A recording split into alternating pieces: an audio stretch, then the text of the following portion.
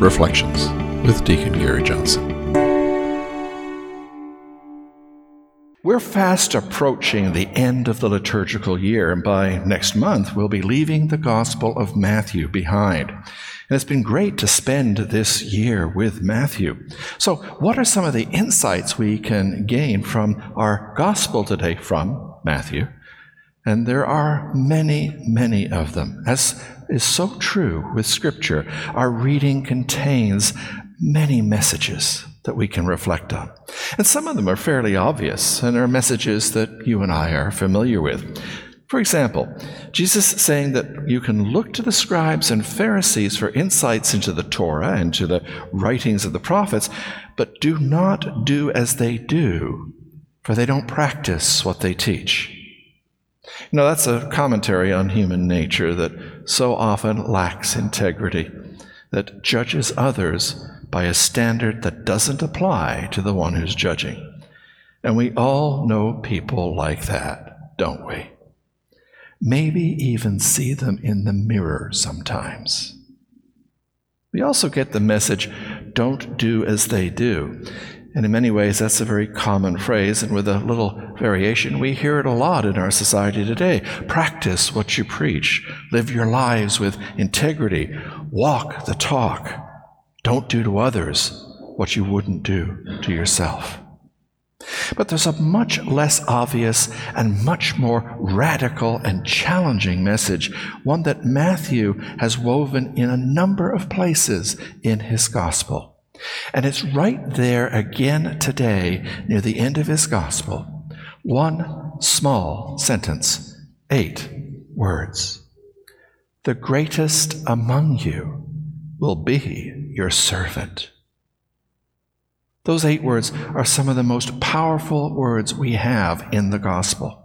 And yet, we don't see them translated into phrases that you and I would hear in day-to-day conversations, like we do with those comments on integrity. Why is that? I think it's because it speaks to a radical and disturbing break in the way that we see ourselves. Because it's difficult to see ourselves as servants, isn't it? You know, we live in a world where we're rewarded when we are motivated to achieve, a world that is competitive and where we're called to be independent. We so often like to be the one who gives orders and to have personal power. But to be a servant is to be motivated not to achieve, but to serve.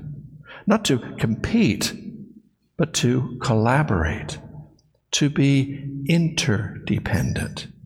And rather than give orders, we're called to listen deeply and to recognize not the power of the self, but the power of the community.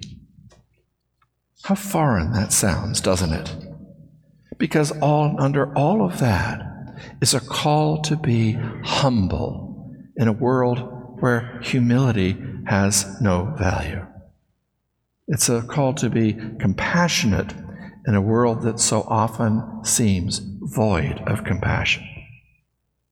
So how do we do that? How do we see ourselves as servants? Well, I could start listing points that you probably won't be able to remember. It'll fill out the homily a bit, but I doubt that it would be very useful. So instead, let me plant a picture in your mind, a picture that you could recall instantly anytime you ask yourself if you are being the servant you were called to be. And what is that picture?